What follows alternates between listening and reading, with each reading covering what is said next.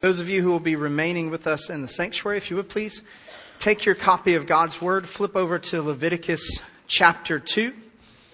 Leviticus chapter 2.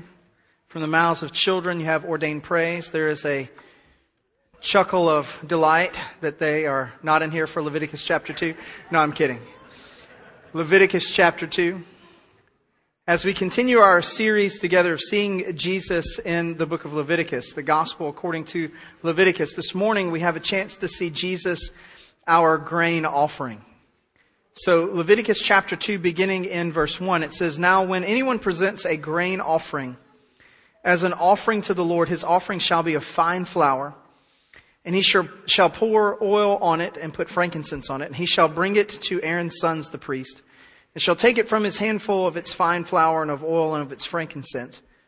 And the priest shall offer it up in smoke as a memorial portion on the altar, an offering by fire of soothing aroma to the Lord.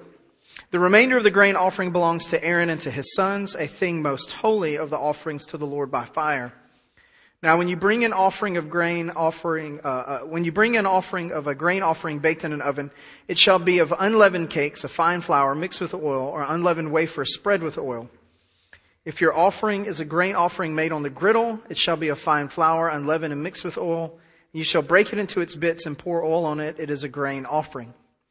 Now, if your offering is a grain offering made in a pan, it shall be of fine flour with oil, and you shall bring in the grain offering, which is made of these things, to the Lord, and shall be presented to the priest, and he shall bring it to the altar. And the priest then shall take up from the grain offering its memorial portion, shall offer it in smoke on the altar as an offering by fire of a soothing aroma to the Lord.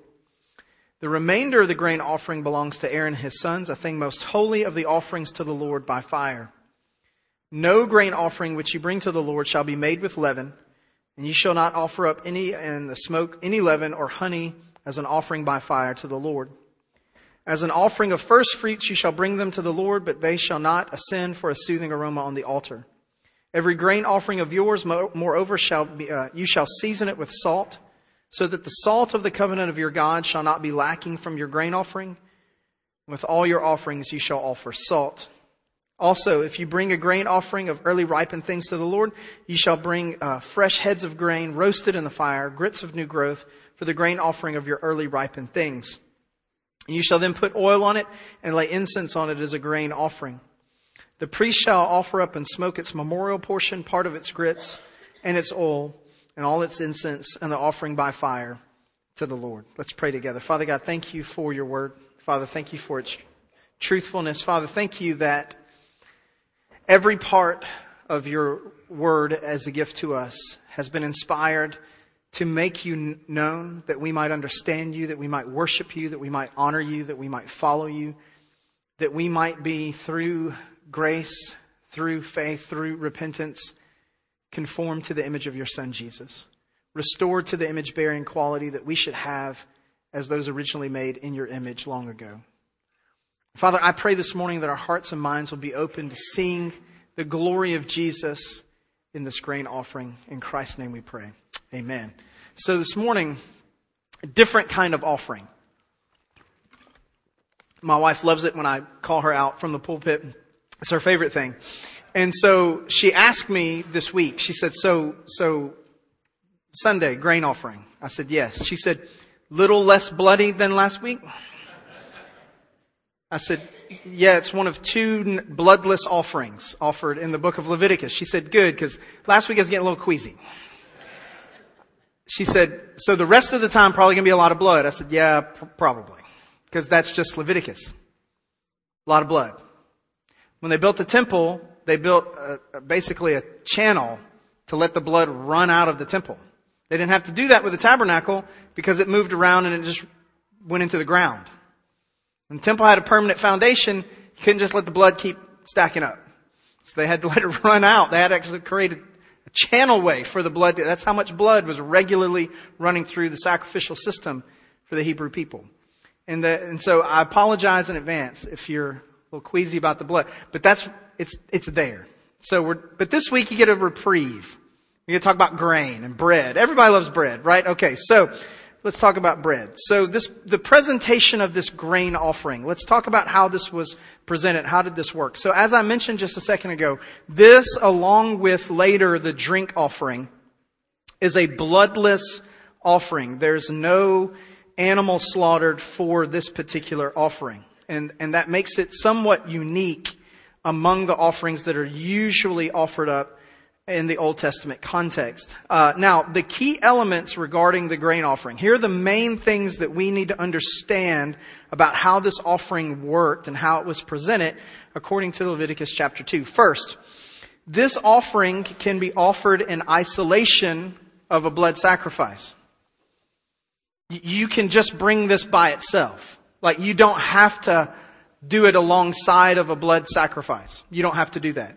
It truly and really can be offered on its own as a grain offering. So later when we do talk about the drink offering, you don't see drink offerings coming alone. Usually they're coupled with either a grain offering or a blood offering or a blood and or a grain offering. And so this one, though, is legitimately the only truly bloodless sacrifice, because drink offerings usually are accompanied by meat offerings as well. And so this one can be brought all by itself. So that's something that's substantial. It's important. And we'll see why later. One portion of this offering is offered on the fire to the Lord. One portion of it. So there's one part that they keep kind of separated. That's usually the part that they put the incense on, so that when it's put on the fire, it offers up that smoke, that soothing aroma to the Lord. The other portion of this offering is given to the priests for their consumption. It's for them to eat. Now, we didn't discuss this. I was asked about it this week, but we didn't discuss this last time when we talked about the burnt offering. Because chapter 1 doesn't mention it, we find out later in Leviticus and in the book of Numbers that this is how it would work. But part of the meat offerings, not all of them, but some of the meat sacrifice offerings were similar. They would put a large portion on the altar and have it completely burned up. And then another part would be left for the priest for their consumption, for them to have something to eat. The reason for this is the priest, if you'll recall, did not receive an allotment of land in the Old Testament context. They had a place to dwell, they had a space to live, but they didn't have the same kind of space to raise their own cattle and to raise a lot of crops. They could do a little of that, but not much. And so if they were going to be able to live, the entire tribe of Levi, the priestly tribe, people had to bring meat offerings and grain offerings and leave part of it to the side for them to have to consume. That's also going to be very important in just a minute. Now, while there are different preparation methods of these grain offerings, if you notice, most of the grain offerings, except toward the end where people just bring the actual heads of grain, most of the grain offerings are brought already cooked. They either baked it in an oven, they cooked it on a griddle, they fixed it in a pan, whatever. Everybody bakes bread differently, And so these people would make the bread ahead of time, bring it in already usually prepared. That's how that would work. And so even though there's a lot of different preparation methods, all of the offerings came to the priest unleavened. There was no leaven in this bread. Now some of you think that's awesome. Personally, not a big, this moment I'm glad to be a Gentile. Really not a big fan of unleavened bread. I'm all about that yeast, and that's to make it rise. The bigger the bread, the better. Of course, I'm from Norse people, and we sacrificed our children to Nordic gods. So, thank you, Lord, for inviting those who are far off in. So, this unleavened nature of the bread, though, is very, very important in the Old Testament. It should call to mind the bread of the Passover from the book of Exodus. Now, of course, later in Leviticus, there are some regulations about Passover and how Passover should be celebrated and those kinds of things. We'll get to that when we get to that section of Leviticus. But it should call to mind the unleavened nature of the bread, the Passover experience that they had. And of course, there's a couple of reasons listed in the book of Exodus why that bread should have been unleavened. But one of them was the haste of the moment. You're going to have to leave Egypt quickly. And you need to recall to mind the great things that God did by His mighty outstretched arm. And all the Egyptian deities that he overthrew through the plagues that he sent through the land. And you need to be prepared. Sandals already on your feet, staff in your hand, ready to go because he's going to let his people free. The absence of leaven is thematic throughout the Old Testament narratives and Old Testament worship. It's very important, the absence of leaven in the grain offerings in this particular setup. Also, and here we see this in verse 13 of chapter 2, every grain offering had to be seasoned with salt. Now you're on to something. And I'm going to remember this in a month when I have to go back and see my doctor. How's the salt intake going? No, man, my bread is seasoned with salt, brother. Keeping the law, can't cut that stuff out of my diet. So, and if my bread is pasta and potatoes and a whole bunch of other stuff, it's all seasoned with salt. So anyway, allegorical interpretation. So, but every one of them is seasoned with salt. You could not present a grain offering that was not appropriately seasoned with salt.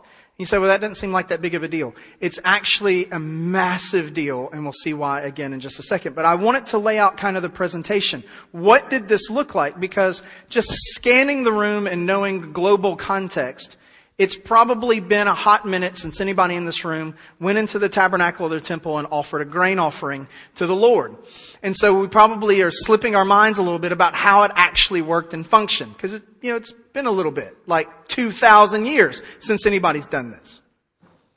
And so we need a reminder of what this looks like and how this worked. Now, there's some nuances to be found here in chapter 2 about this particular offering. So, the first one that I want to point out to you is the language of the word offering that's used here in Leviticus chapter 2, verse 1. It says, now when anyone presents a grain offering, that two word in English, grain offering, is actually just one word in Hebrew. And it is not the same word for offering that we saw last time in Leviticus chapter 1, verse 2. I mentioned to you that word is the word for korban. It's the word that Jesus uses when he rebukes the Pharisees in the New Testament about the offering that they made so they wouldn't have to take care of their parents. It's an incredibly common word, that word korban in the Old Testament, but it's mostly just used in Leviticus and in the book of Numbers. This word is a completely different word from that. If you're interested, it's mikcha. Yeah, you're welcome. First row, I'm sorry, I just did that to you. But it's not unique just to Leviticus and Numbers, basically like the other word was. It's used probably 3 or 4 more times than that other word for offering is throughout the Old Testament. And what's really intriguing about that word, and this is very important for the point that we're about to get to about this particular kind of offering. The first time that we ever see that word that's translated grain offering here is found in Genesis chapter 4. Please turn back to Genesis chapter 4. I want to read the story to you, and I want you to see why this is very helpful and intriguing and interesting. Genesis chapter 4, beginning in verse 1. Now the man had relations with his wife Eve, and she conceived, and she gave birth to Cain. And she said, I have gotten a man-child with the help of the Lord. And again she gave birth to his brother Abel. Now Abel was a keeper of flocks, but Cain was a tiller of the ground. And so it came about in the course of time that Cain brought an offering to the Lord of the fruit of the ground. That word for offering there is the same word in Leviticus chapter 2 that's translated grain offering.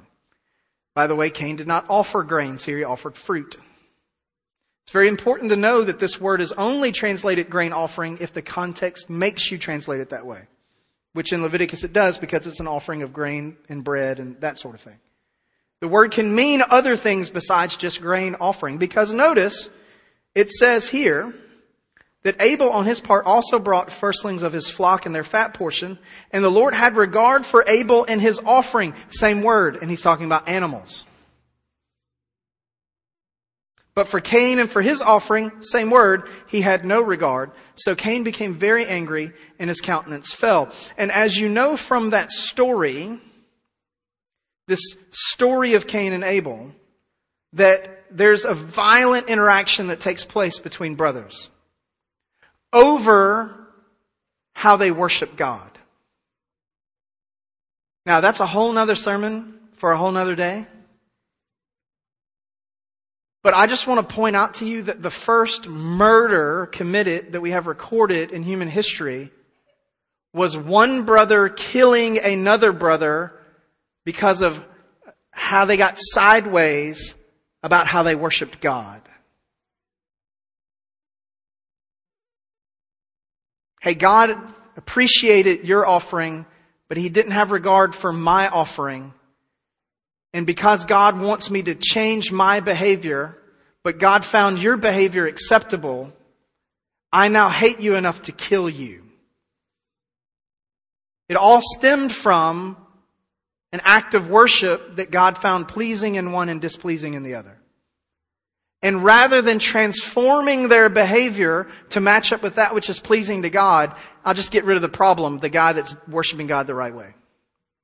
I'll just hate my brother who's sitting across the aisle in the same area that I am, rather than repenting and rather than transforming and rather than conforming to the image that God would have me to be. And if you can't see a practical application of that, I feel sorry for you. And if you can't say amen, say ouch. Because churches across the world are filled with people murdering each other in their hearts because of how the other person is choosing to worship God. There's nothing new under the sun. But it's important to note that this kind of offering found in Leviticus 2 first shows up in the story of Cain and Abel. This is the same kind of offering. The grain offering that's presented in Leviticus chapter 2. It has a similar purpose. Now, just to let you know, there's other places where it shows up. When Jacob was attempting to appease his brother Esau after they had been separated for all those years, and he had had the 2 wives and the 2 wives' maidservants and had all of those children, and he had become a wealthy man, but he knew his brother still desired to kill him, at least that's what he thought. He sent out, it says, all of these presents ahead, which, by the way, not only included treasures and livestock, but also people. Word for offering there, this same word. I'm sending a present, an offering to my brother Esau. And maybe he'll be appeased and his anger will be subsided. Same word. It's also used by Jacob by way of his children when the famine comes on the land and they send a gift to the king of Egypt that they do not know is his son that's still alive, as a gift to the man who's going to help them during the time of famine. Same word. Carry this gift with you and give it to the man. Same word. All throughout the Old Testament, there are many cases where kings are presented with these gifts of honor and peace and fellowship, sort of this notion of breaking bread, if you will. I'm going to give you an offering. I'm going to give you a gift. And it shows that I honor you, that I want to have peace with you, that I want to have fellowship with you, and I don't want us to be at enmity with each other. That's the meaning that's endowed with this word way before the book of Leviticus shows up. And then when we get to Leviticus chapter 2 and it talks about the grain offering, the bread offering brought to God, it's this word that's used. It's this word that's used. Why? Because I want to be at peace with God. I want to honor God. I want to be in fellowship with God. And you know, God's funny in His providence. I was supposed to preach this sermon like 2 weeks ago. And I got sick and I couldn't preach for 2 weeks. And so today we celebrate the Lord's table together on the day we're preaching about the grain offering as a picture of having fellowship with God. God's way cooler than me. Just know that. In case you were unaware, be just a hot take. God plans out sermons way better than I do. But there's a reason why even in the Lord's table that we will celebrate today, there's a picture of breaking bread together. Why? It's a demonstration of peace and of fellowship and of honor between people. We are honoring each other as we honor the Lord by declaring our peaceful fellowship with each other that's been brought about by the sacrifice of Christ. And you see that kind of picture endowed in this language of Leviticus chapter 2. This offering is not necessarily an offering for sin. This offering is an offering of fellowship and peace with God. That's what this is. Because that's what the offering was in all the other contexts that it was used in the Old Testament. I want to be at peace with you. I want to honor you. I want to have fellowship with you. So what do? I bring food. You know what? You can go to any culture anywhere in the world, and you know what they do to show honor and fellowship and peace? They bring food. Universal language is the stomach. It just is. When somebody's sick, what do? Let's get the meal train going. Somebody has a baby. Somebody dies. Somebody's had a hard time. Somebody loses a job.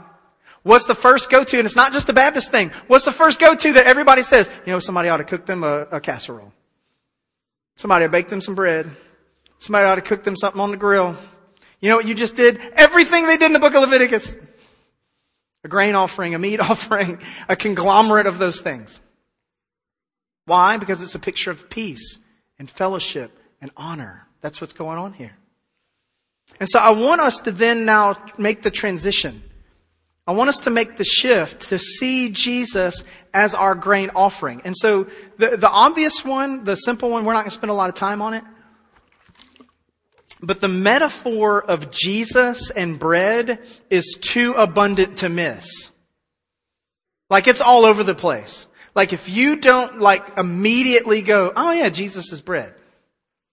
He's bread of life. He's bread from heaven. You have to come eat his body, et cetera, et cetera, et cetera. The Lord's table has bread as one of its elements, and that represents the body of Christ. And Jesus is bread. That's just so easy. We're just not really going to spend any time. Hey, Jesus is bread. Amen? Amen. Okay, so we're not going to spend a lot of time on that. That's the one that's easy. Now, let's start unfolding the rest of Leviticus 2 to see some of the things that we might be missing. First, as I adamantly pointed out just now, this offering is an offering of peace, of honor, and fellowship. File that away. We're going to unpack that in just a second. But where I really want us to spend a lot of time this morning, go directly to Leviticus chapter 2, verse 13. Let's read that again. It says, every grain offering of yours, moreover, you shall season with salt, so that the salt of the covenant of your God, pause. It's found 3 times in the Old Testament.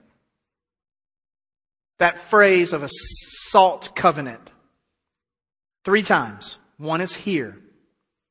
One is in everybody's second favorite book of the Old Testament, Numbers. And then the third is everybody's about 6th favorite book of the Old Testament, 2nd Chronicles. That's right. I just named out all the books most people don't read from the Old Testament. And we're going to unpack that because it's really important to understand what's going on with this covenant of salt. It shall be a salt of the covenant of your God, and it shall not be lacking from your grain offering. With all your offerings you shall offer salt. So, first, we get to the covenant of salt in a second. First, it must be seasoned with salt is the language that it uses. We're going to start doing some Bible drill stuff. Flip over with me, if you will, to Matthew chapter 5, Sermon on the Mount. Matthew chapter 5.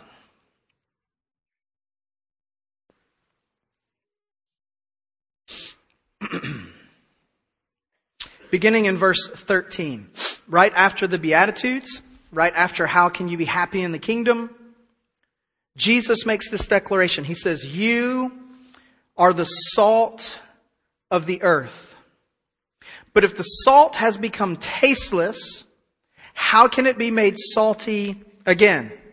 It is no longer good for anything except to be thrown out and trampled underfoot by men. There's this salt metaphor for the kingdom of God. We find it here in Matthew. We find it in the cross-referencing passages in Mark and in Luke, where this sermon is presented in slightly different ways. There is a picture of saltiness being a reflection of properly living out kingdom life. You have been seasoned with salt. That's what Jesus is basically saying here. You're the salt of the world. You're the one that's bringing the preservation and the flavor and all the other things that salt does to this broken world. But if you lose your element, your component of saltiness, you are now ineffective for what you're supposed to be about in kingdom work in this world. Very similar to if you didn't put salt on this offering. And then the priest went to eat it. Even they are acknowledging that unleavened bread that doesn't have something on it is awful. They don't want to eat that. It needs to have something that gives it punch. We're what gives this world punch. That's what Christians do. We reflect the glory of Christ to a broken world. And if we don't do that, it's worthless. Completely worthless. But I want you to make note of a different one. Flip over, if you will, to Mark chapter 9. Mark chapter 9. And I want to pick up in about verse 38. The key that we really want to get to is verse 49. And then there's this repetition of what we just heard about salt losing its flavor. But I want you to see, beginning of verse 38, this dire warning that God gives. And John said to him, "Teacher, we saw someone casting out demons in your name, and we tried to prevent him because he was not following us." Now, I would have to preach 5 or 6 more sermons to cover all of this, and I've told myself Leviticus is not going to last 8 years. But I want you to note the similarity of what's happening here in Mark 9 with Genesis chapter 4. There's somebody doing some spiritual thing in a way that I didn't think that they were necessarily supposed to do it. There was this conflict between Cain and Abel about how they were serving and worshiping God. John is wagging his finger very much like in that situation. Hey, is he supposed to be doing it like that? Is that really the best way? How come he's not with us? How come he's doing something different? How come he raises his hands when he sings instead of keeping them down to the side where he's supposed to? Saw this really funny meme the other day from this Baptist guy that I know. And he said, you wouldn't wave your hands around in the air like that if they were holding a hymnal like they were supposed to. You know, I mean, that's just kind of like, resonate. Look, some of y'all, that's resonating with some of y'all. People are all laughing, but for very different reasons. And so it's just proving the point. And so you have this issue of worship and service and work for the Lord, very much like Genesis chapter 4. And it says, "But Jesus said, do not hinder him, for there's no one who will perform a miracle in my name who will be able soon afterward to speak evil of me. For he who is not against us is for us. For whoever gives you a cup of water to drink because of your name as followers of Christ, truly I say to you, he will not lose his reward. And whoever causes one of these little ones who believe to stumble, it would be better for him if a heavy millstone were hung around his neck and he were thrown into the sea. And if your hand causes you to stumble, cut it off. For it's better for you to enter life crippled than having 2 hands to go to hell into the unquenchable fire, where their worm does not die and the fire is not quenched. And if your foot causes you to stumble, cut it off. For it's better for you to enter life lame than having 2 feet for you to be cast into hell, where their worm does not die and the fire is not quenched. And if your eye causes you to stumble, throw it out. For it's better for you to enter the kingdom of God with 1 eye than having 2 eyes to be cast into hell, where the worm does not die and the fire is not quenched." And we'll pause right there for a second. Jesus is describing profane versus holy. Remember, there's no in between. It's either acceptable to the Lord or it's not. And it would be better for your body to be maimed, but for your whole being to be acceptable to God, than for your body to stay whole and you remain profane in the spiritual sense. That's what Jesus has said. Sounds an awful lot like Leviticus.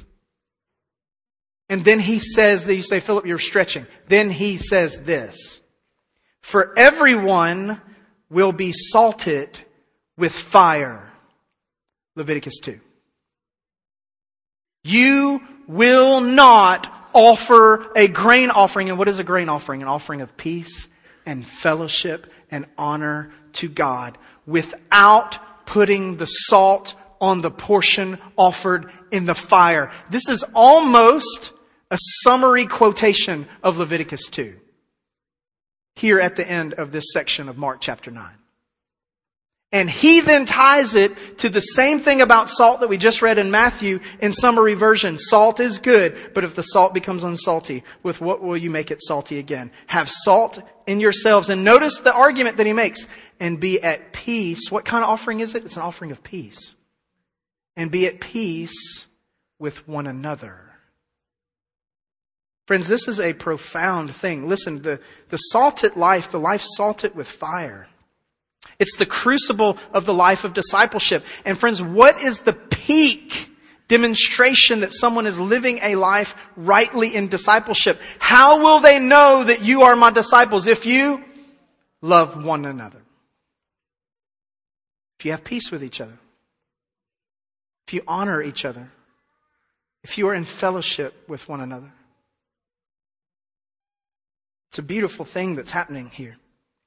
To be in fellowship with God through Christ is to be profoundly aware of your need of transformation. And that transformation is most readily displayed in the heart attitude that we have towards others. Love God. Jesus, what's the summation of the law? Love God, love people.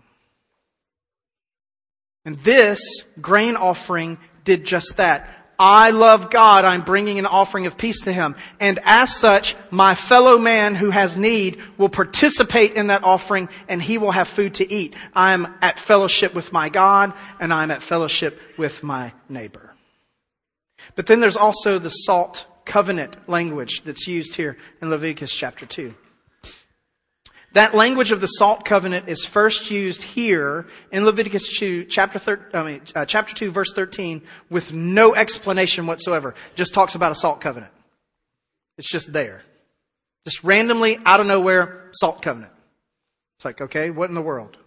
Praise be to God, there's other books that have been written. And at least two of them make reference to this and give us a little more insight. We're not going to turn there, but if you were to go to Numbers chapter 18, verse 19, it talks about it again. And all through Numbers chapter 18, there's a description of the everlasting promise of God for the priesthood to receive an allotment from the things offered for their survival while they live in the land of promise. So all of the offerings that's listed out in Numbers 18, when people bring this kind of offering, the priests get this much of it. When people bring this kind of offering, the priests get this much of it. When the people bring that kind of offering, the priests get this much of it. So that you will always have an allotment, you will always have a portion, and I'm making this an everlasting covenant with you, the priest, a covenant of salt, it says. So that you will never be without.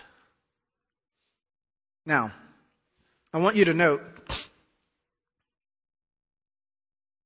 that we are a royal priesthood, it says in the New Testament. That's going to be really important in a minute. Have you ever noticed the language there? Royal priesthood. It's really important for the rest of the story.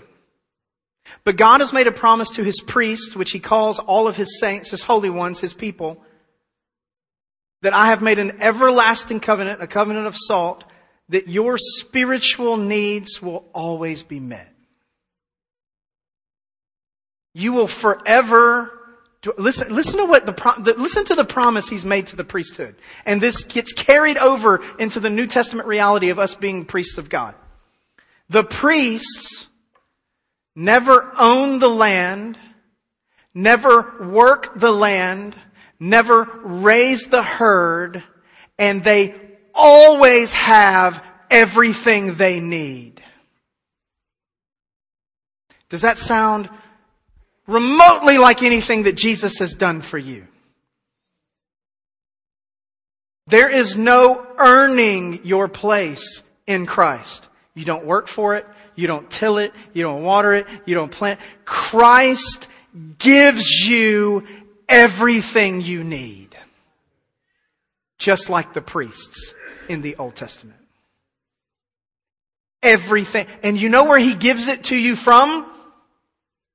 Those things that only belong to Him. What is it that's being brought to the priest? Offerings of worship to God. That's not mine. That doesn't belong to me. And you know what God does? He gives us a portion of what is only His for our benefit. kind of sort of sounds like He clothes us in His righteousness and seats us in heavenly places on thrones and crowns us with life and glory, maybe, just a little. And then finally, in 2 Chronicles chapter 13, verse 5. 2 Chronicles chapter 13, verse 5. I am going to go over here. There's civil war. Of course there is.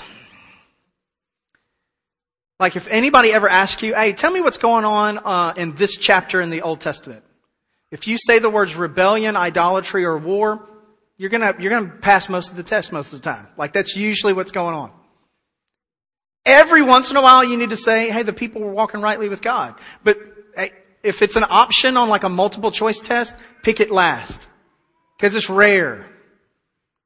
Somebody was in rebellion, somebody was in idolatry, somebody was civil war, there's something, war with another country, somebody was enslaved. Like, this is what's going on in the Old Testament.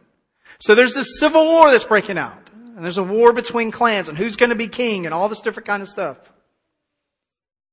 And then in verse 4 it says, then Abijah stood on the Mount Azaraim in the hill country of Ephraim. And he said, listen to me, Jeroboam, and all of Israel. Do you not know that the Lord God of Israel gave the rule, this is the kingship, the kingdom, over Israel forever to David and his sons by a covenant of salt? Well, 3 places in the Old Testament where it says that. Leviticus 2 with no explanation.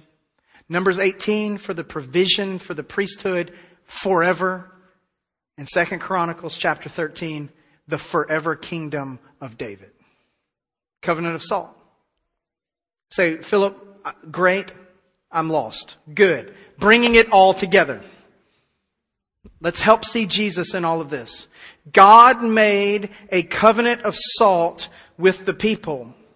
That covenant of salt includes an everlasting promise of peace, honor, and fellowship, because that's the kind of offering the covenant of salt was mentioned in for the first time in the Old Testament in Leviticus 2. This everlasting promise of peace, honor, and fellowship also extends to the provision of the priest, and it also extends to the forever rule of the family of David as kings in Israel. Flip back, last Bible drill, 1 Samuel chapter 21.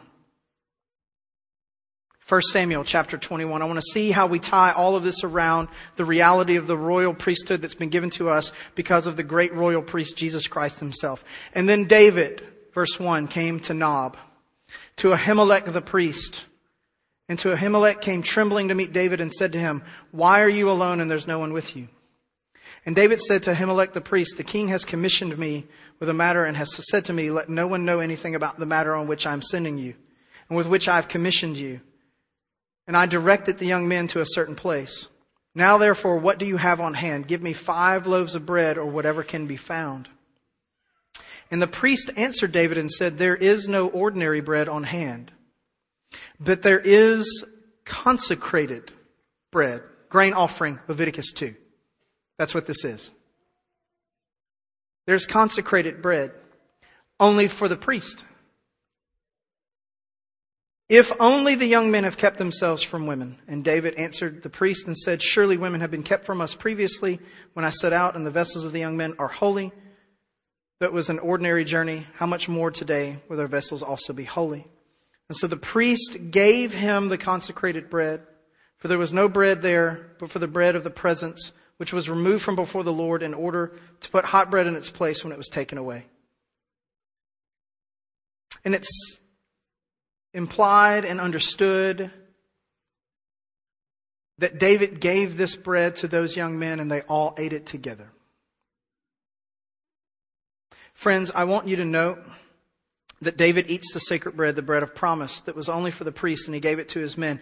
Jesus is our covenant of salt and our grain offering. He promises us through his work on the cross everlasting peace with God, honor before God, and fellowship with God. We are his royal priesthood. We are King David and the priest met together, eating bread that is only allowed for one particular kind of person, that is now offered up to everyone who has great spiritual need. We are promised a guarantee of spiritual allotment and provision by Christ to feast at His holy table as priests and kings. Jesus, as the greater David, fulfills the role of the eternal king and the greater priest. He not only has the right to the bread, as He is the bread and the priest, but He has the right to share His bread with whomever He pleases. And friend, He invites you and I to come into the holy place through a covenant of salt and feast on the bread of His own body. And He crowns us as kings with a crown of life and glory.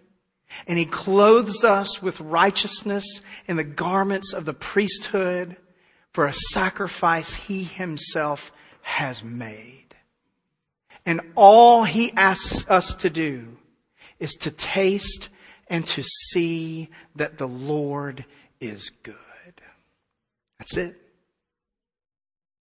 He dusts off a seat at His banquet table, and He invites us to eat holy bread with Him in peace and in honor and in fellowship with our God. It's amazing. Let's pray together. Father God, thank You. Thank You for the covenant of salt that is the Lord Jesus Christ. And thank You that He seasons with salt those things on the fire as a soothing aroma to God Almighty. And thank You that He invites us in as the great King and as the great priest to eat at the holy table, those consecrated things that are only for the priest, because He has made us a kingdom of priests. He has separated us out. He has called us to a great life of worship and sacrifice unto Him. He honors us, and He has peace with us, and He has fellowship with us, those who were far off, those who were separated from Him. And He welcomes us in, and He calls us children.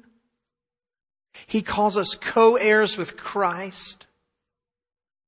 And He showers on us glory. And He loves us with the same love that He loves Jesus. And He allows us to feast on Christ and be satisfied. And we are not dismissed in anger or wrath, but rather we are welcomed in as children and friends. And He lavishes us with grace upon grace.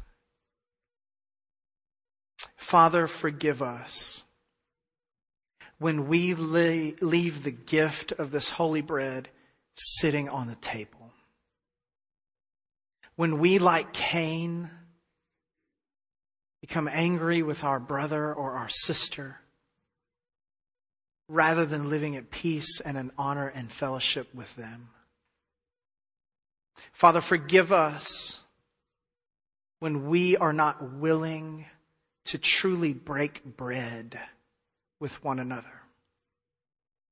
Father, forgive us when we claim to love You who we have not seen, and we hate our brother who we have seen.